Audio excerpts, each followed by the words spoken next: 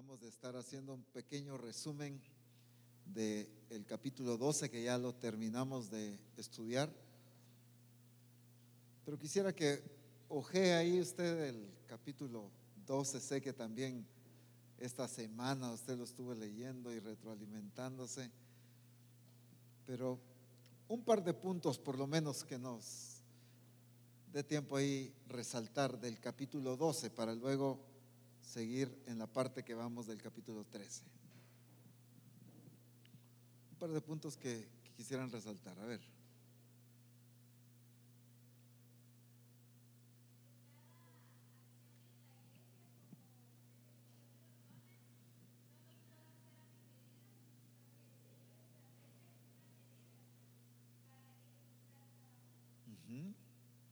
¿Te refieres al verso 6 en adelante, verdad? Ok. De manera que teniendo diferentes dones, según la gracia que nos es dada, si el de profecía, úsese conforme a la medida de la fe, o si de servicio, en servir, el que enseña en la enseñanza, el que exhorta en la exhortación, el que reparte con liberalidad, el que preside con solicitud, el que hace misericordia con alegría. Hay cuántas expresiones que el Señor nos lleva a demostrar, a actuar, a servirle a Él. Y es lo que Dios nos ha dado. Dice, conforme el Espíritu nos ha dado. Así que es lo que Él repartió, pero ¿qué estamos usando? Cuando vemos en la Escritura encontramos que a cada uno dio el Espíritu Santo. No a este sí, a este no quiero, sino a toda la iglesia. A todos nos ha dado algo para que por ser parte del cuerpo de Cristo. Así que si tú tienes ese llamado, esa función, ese don para servir, pues que en servicio, pues sirve, dice, ¿eh? Si tienes ese don para repartir, para dar, pues hazlo con liberalidad, dice. Y así cada uno de los aspectos que nos llevan a funcionar como cuerpo de Cristo. Muy bien, un punto más.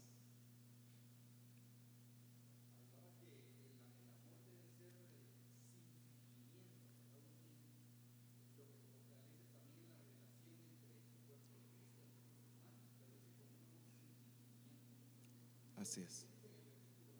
En el versículo 9.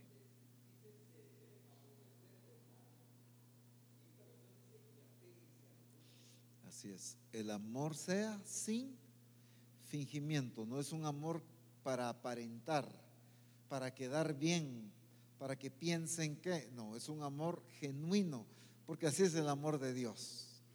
Y lo que la iglesia debe hacer es expresar ese amor. La verdadera iglesia de Jesucristo revela, muestra el amor de Dios.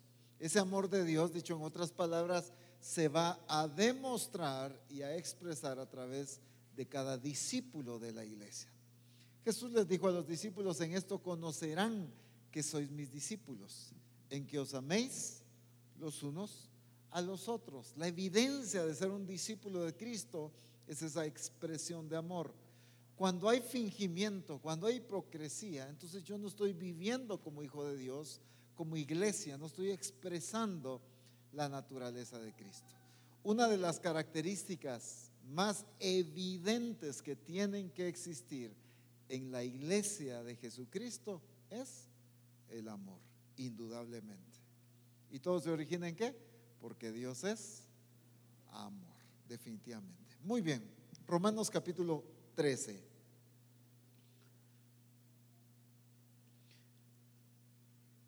Verso 1: sométase toda persona a las autoridades superiores, porque no hay autoridad sino de parte de Dios, y las que hay por Dios han sido establecidas. De modo que quien se opone a la autoridad, a lo establecido por Dios resiste, y los que resisten acarrean condenación para sí mismos. Eso fue lo que estudiamos la semana pasada. Y veíamos la importancia de entender que es Dios el que ha puesto a las autoridades Y si usted revisa en las diferentes traducciones o versiones, va a encontrar que está hablando de las autoridades de gobierno.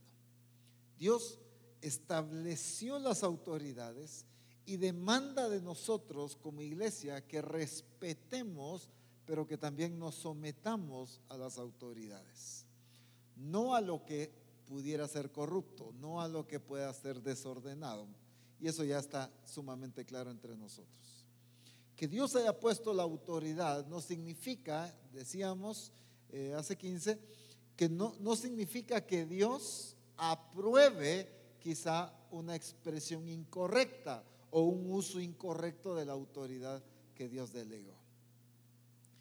Ahora, en el versículo 3 dice: porque los magistrados, en otras versiones dice gobernantes o autoridades, porque los magistrados no están para infundir temor al que hace el bien, sino al malo. ¿Quieres pues no temer la autoridad? Haz lo bueno y tendrás alabanza de ella, porque es servidor de Dios para tu bien. Pero si haces lo malo, teme, porque no en vano lleva la espada, pues es servidor de Dios, vengador para castigar al que hace lo malo. Por lo cual es necesario estarle sujetos, no solamente por razón del castigo, sino también por causa de la conciencia. Pues por esto pagáis también los tributos, porque son servidores de Dios que atienden continuamente a esto mismo. En estos versos que leímos, no sé si notaron, resalté en 3 diferentes ocasiones que el apóstol Pablo hace referencia a las autoridades de gobierno como servidores de Dios. Santo Dios, alguien podrá decir, pero qué herejía esa tan tremenda. ¿Cómo puede ser que ese diputado, ese alcalde, ese presidente, esa persona en autoridad, siendo tan corruptos, puedan ser un servidor de Dios? Ese tema ya lo tocamos atrás, ¿verdad? No voy a volver a entrar. Y la escritura nos pone diferentes ejemplos, como Dios llamó a un faraón, por ejemplo, ¿no es cierto? A un Nabucodonosor, y los utilizó como instrumentos de él para el cumplimiento de su propósito.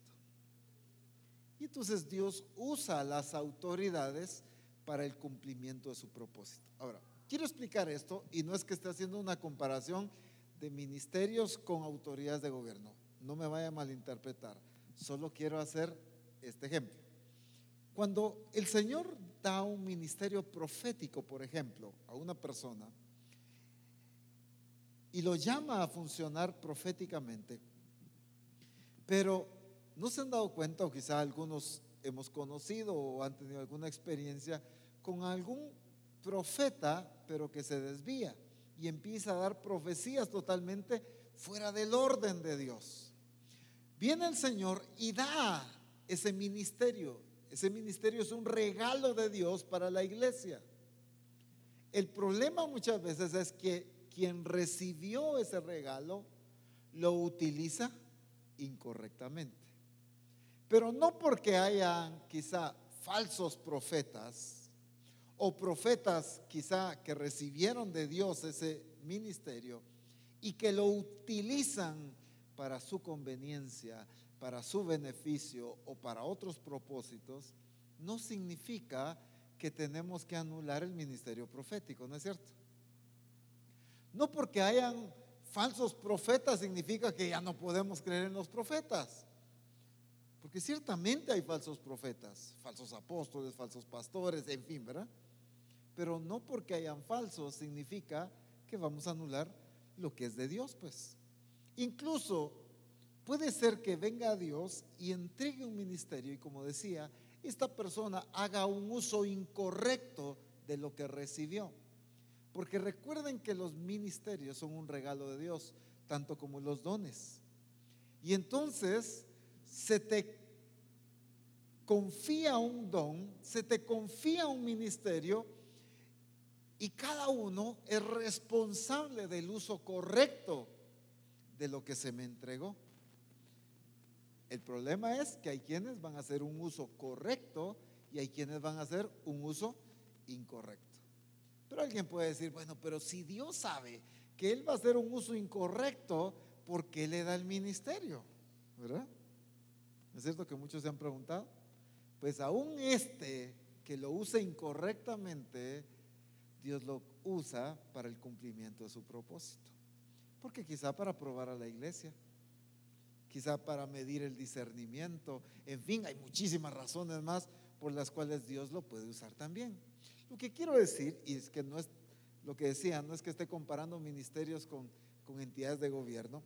Lo que quiero dejar claro es este punto, que no porque una persona de autoridad en el gobierno quizá esté metido en alguna cuestión incorrecta de corrupción, no significa que no haya sido establecida por Dios, no para que cometa eso. Dios lo pone en autoridad. El problema es que cada quien utiliza incorrectamente la autoridad que se le delegó. No sé si me di a entender ahí ese punto. Lo que quiero es que cuidemos, ya que la Escritura los llama siervos de Dios, que no confundamos con que entonces Dios está probando esto que están haciendo mal. Definitivamente que no.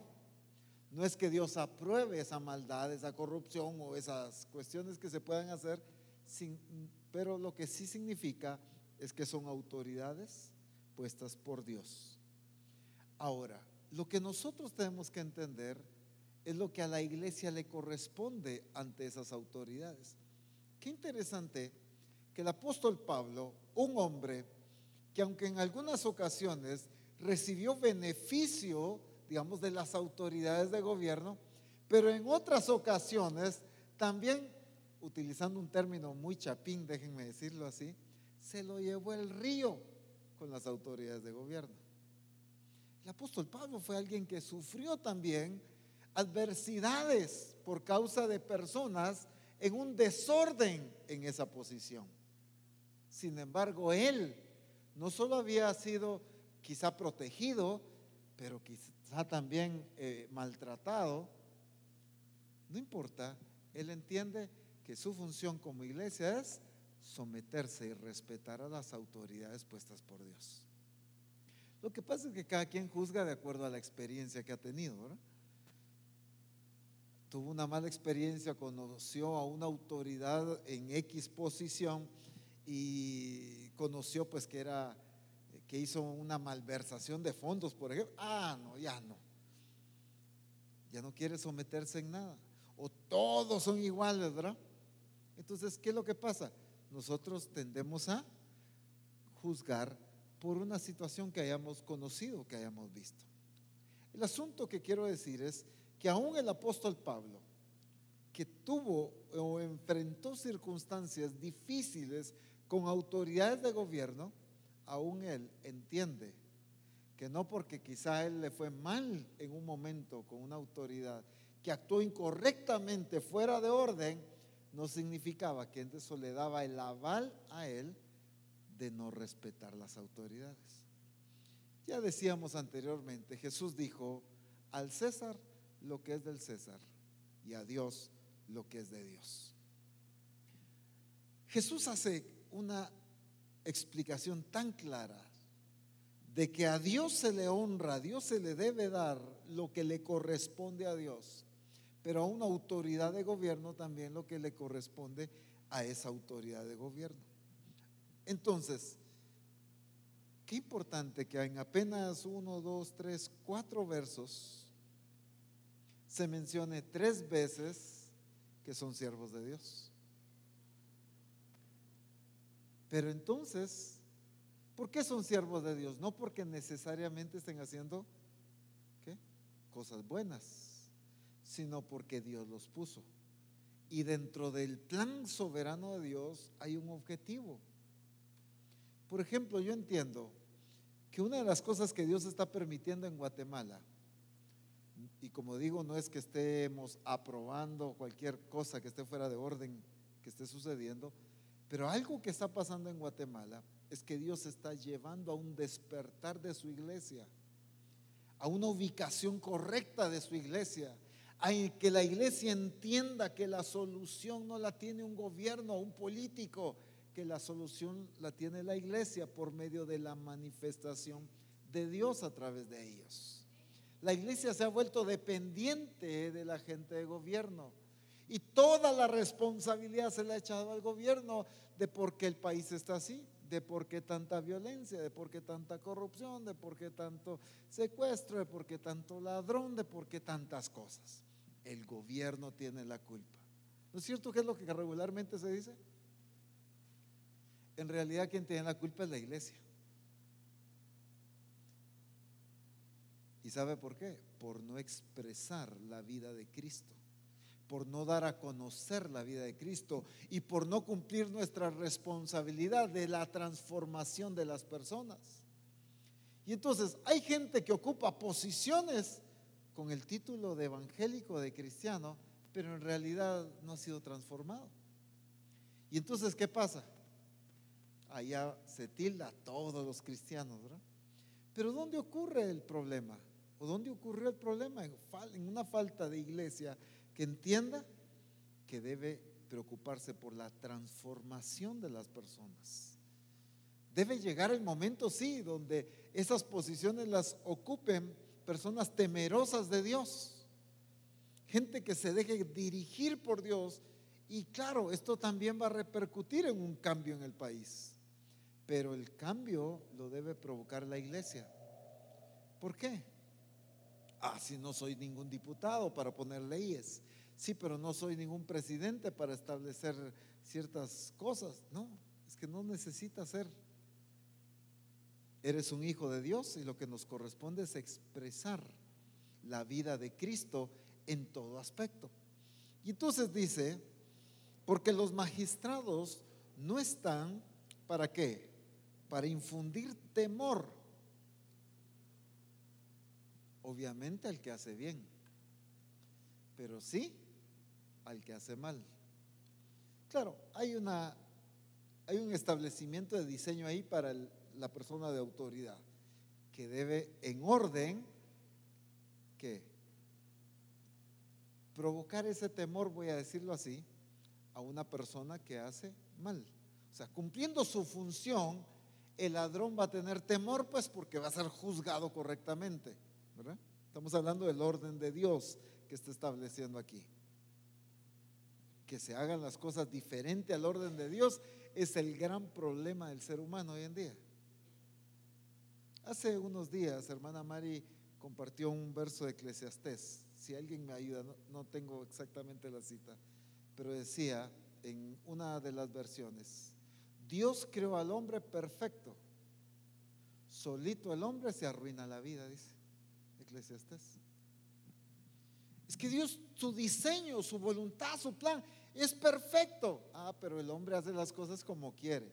Y entonces ahí es donde viene todo lo diferente. Pero entonces nosotros decimos es que Dios tiene la culpa. No, Dios establece un orden. Y en lo que a nosotros nos corresponde es vivir en ese orden establecido por Dios. Ahora, rápidamente quiero leerles estos versos del 3 al 5, por lo menos ahorita, en dos diferentes versiones. Quiero que pongan mucha atención porque la verdad es que está sumamente claro y creo que con la lectura de estas dos versiones vamos a entender muy bien cada punto aquí. En la NBI, la nueva versión internacional, dice: porque los gobernantes no están para infundir terror a los que hacen lo bueno, sino a los que hacen lo malo.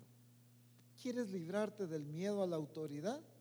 Haz lo bueno y tendrás su aprobación, pues está al servicio de Dios para tu bien. Pero si haces lo malo, entonces debes tener miedo. No en vano lleva la espada, pues está al servicio de Dios. ¿Para qué?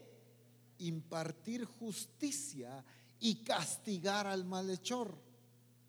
Así que es necesario someterse a las autoridades, no solo para evitar el castigo, sino también por razones de conciencia. Ahora, en la palabra de Dios para todos, en la PDT, dice de esta manera: las autoridades no están para que los que hacen el bien les tengan miedo. Por lo tanto, los que deben temerles son los que hacen maldades. Así que si no quieres tener miedo, haz el bien y te felicitarán, porque el que gobierna es un siervo de Dios para tu beneficio. Pero si haces cosas malas, ten cuidado, porque el gobernante tiene el poder para castigarte y seguro que usará su poder. Él es el siervo de Dios para castigar a los que hacen lo malo. Por eso es importante obedecer a las autoridades, no solo por miedo al castigo, sino porque lo correcto es respetarlos. Y entonces, ¿por qué voy a respetar una autoridad? ¿Solo por el miedo de que me metan a la cárcel? ¿Solo porque el miedo que me pongan un impuesto? ¿Solo por el miedo que me pongan una multa? ¿Solo por el miedo que reciba un castigo? No, claro, también voy a cuidar de no recibir eso, ¿verdad? ¿Pero por qué?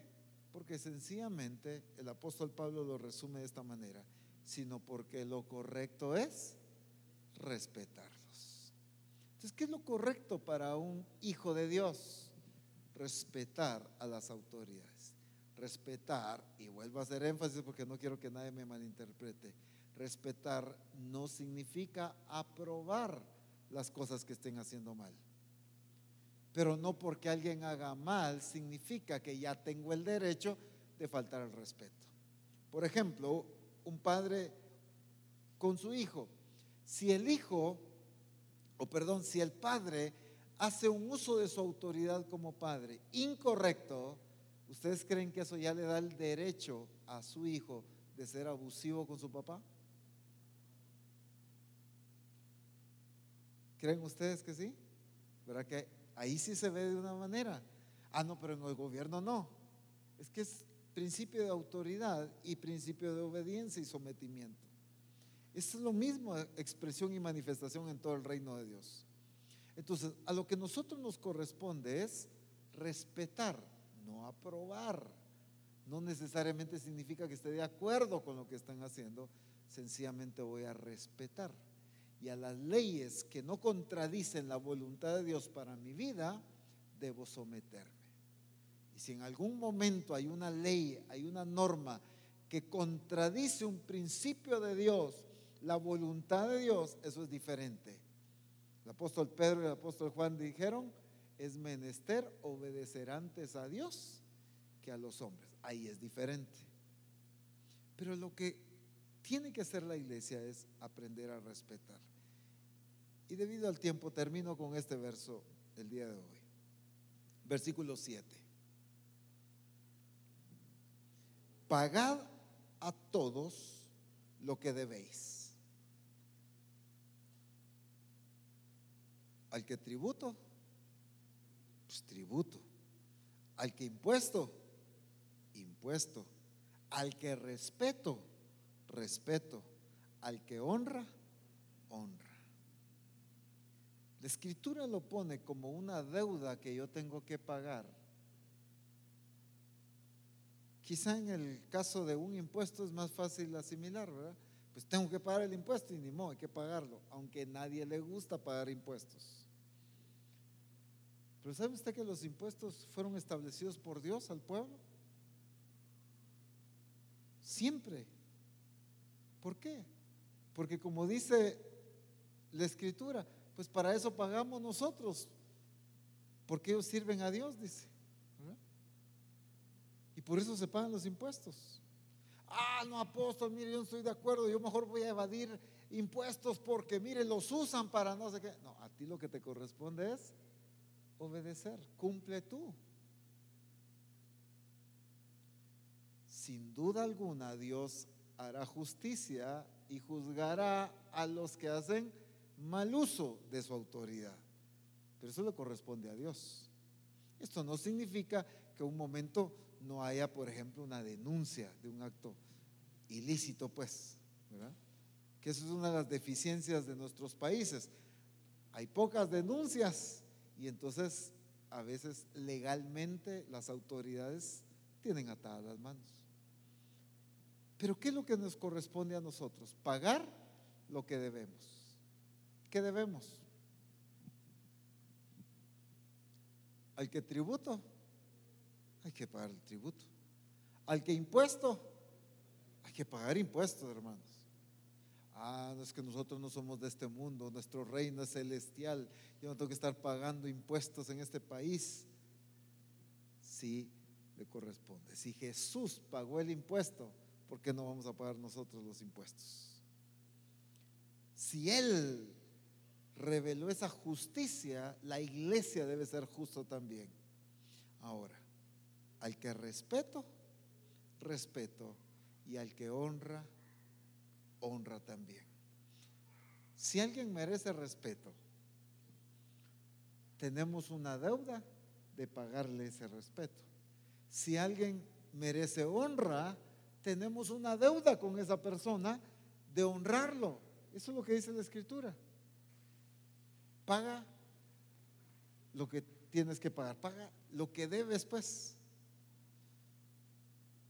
Qué interesante que lo pone como deuda. Porque si alguien merece honra, ¿qué pasa? Nos corresponde.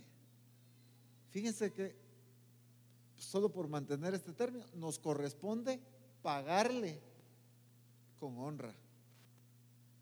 El que merece respeto, nos corresponde pagarle con respeto. Eso es el principio establecido por Dios para su iglesia.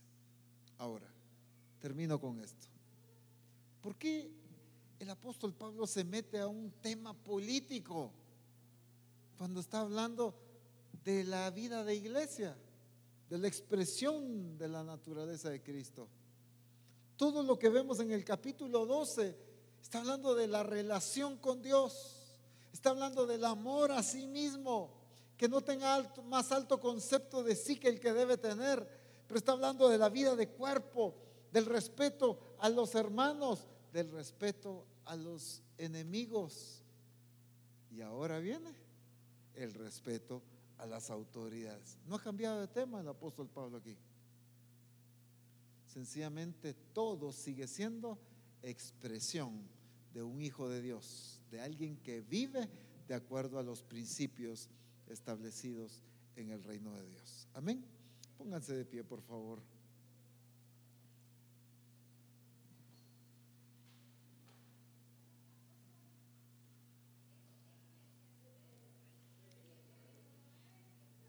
Eclesiastés 7:29, en la versión Dios habla hoy. El hombre solamente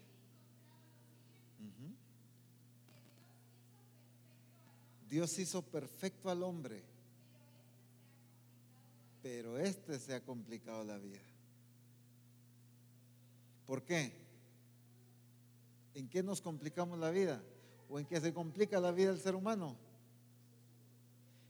En que hace su propia voluntad y no lo establecido por Dios. Él mismo hace desastre en su vida, dice otra versión. ¿Por qué? ¿Quieres que tu vida esté en orden? ¿Quieres que tu familia esté en orden? ¿Quieres que tus finanzas estén en orden? ¿Quieres que todo en tu vida esté en orden? No hagas algo contrario a lo que Dios establece. Eso es. Pero cuando yo hago las cosas diferente a lo que Dios establece, hago un desastre en mi vida, pues. ¿Verdad? Ese es el principio en todo. Para mantener el orden de Dios, lo perfecto de lo que Dios hizo, hay una sola forma: hacer lo que Dios establece. Y entonces vamos a vivir esa vida que Dios diseñó. Así que no le echemos la culpa a Dios. ¿Por qué Dios permite? ¿Por qué Dios me pasa esto? ¿Por qué Dios hace que? No, solito el hombre se complica la vida, dice. Porque ellos buscaron perversiones.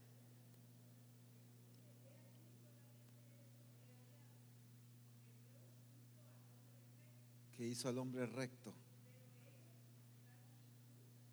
Pero ellos buscaron muchas perversiones. Fue decisiones personales. Y entonces cambiaron lo que Dios había establecido. Ese es el gran problema del ser humano.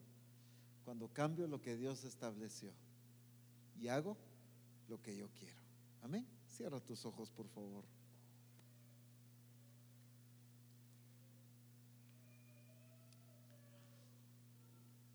Qué bueno es conocer tu palabra, Señor, cada vez con mayor entendimiento. Qué bueno es conocer tu diseño en todo, porque si a algo nos has llamado, es hacer luz y hacer sal. Pero no podemos ser luz correctamente si hacemos las cosas contrarias a lo que tú estableciste.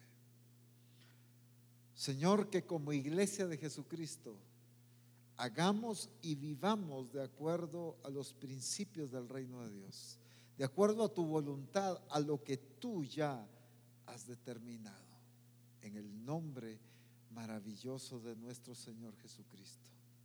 Gracias por tu palabra y gracias porque nos corriges y nos ubicas, porque el hacer tu voluntad, Señor, es lo correcto. El hacer lo que tú has determinado, el ser regidos por tu voluntad, por tu diseño, es lo que nos mantendrá disfrutando de tu bendición y de tu propósito.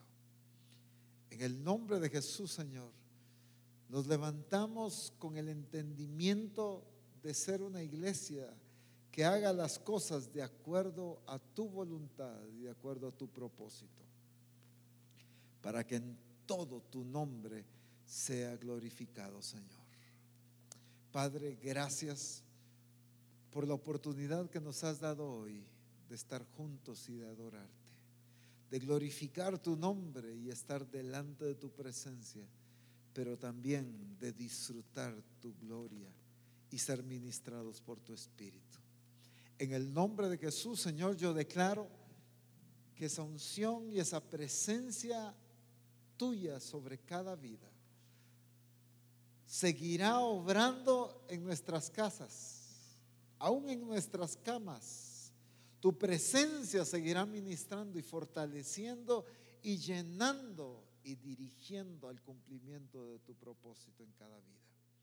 En el nombre de Cristo Jesús te damos gracias por esta preciosa oportunidad, Señor. Amén. Bendito el nombre de Jesús. Dios les bendiga, mis hermanos.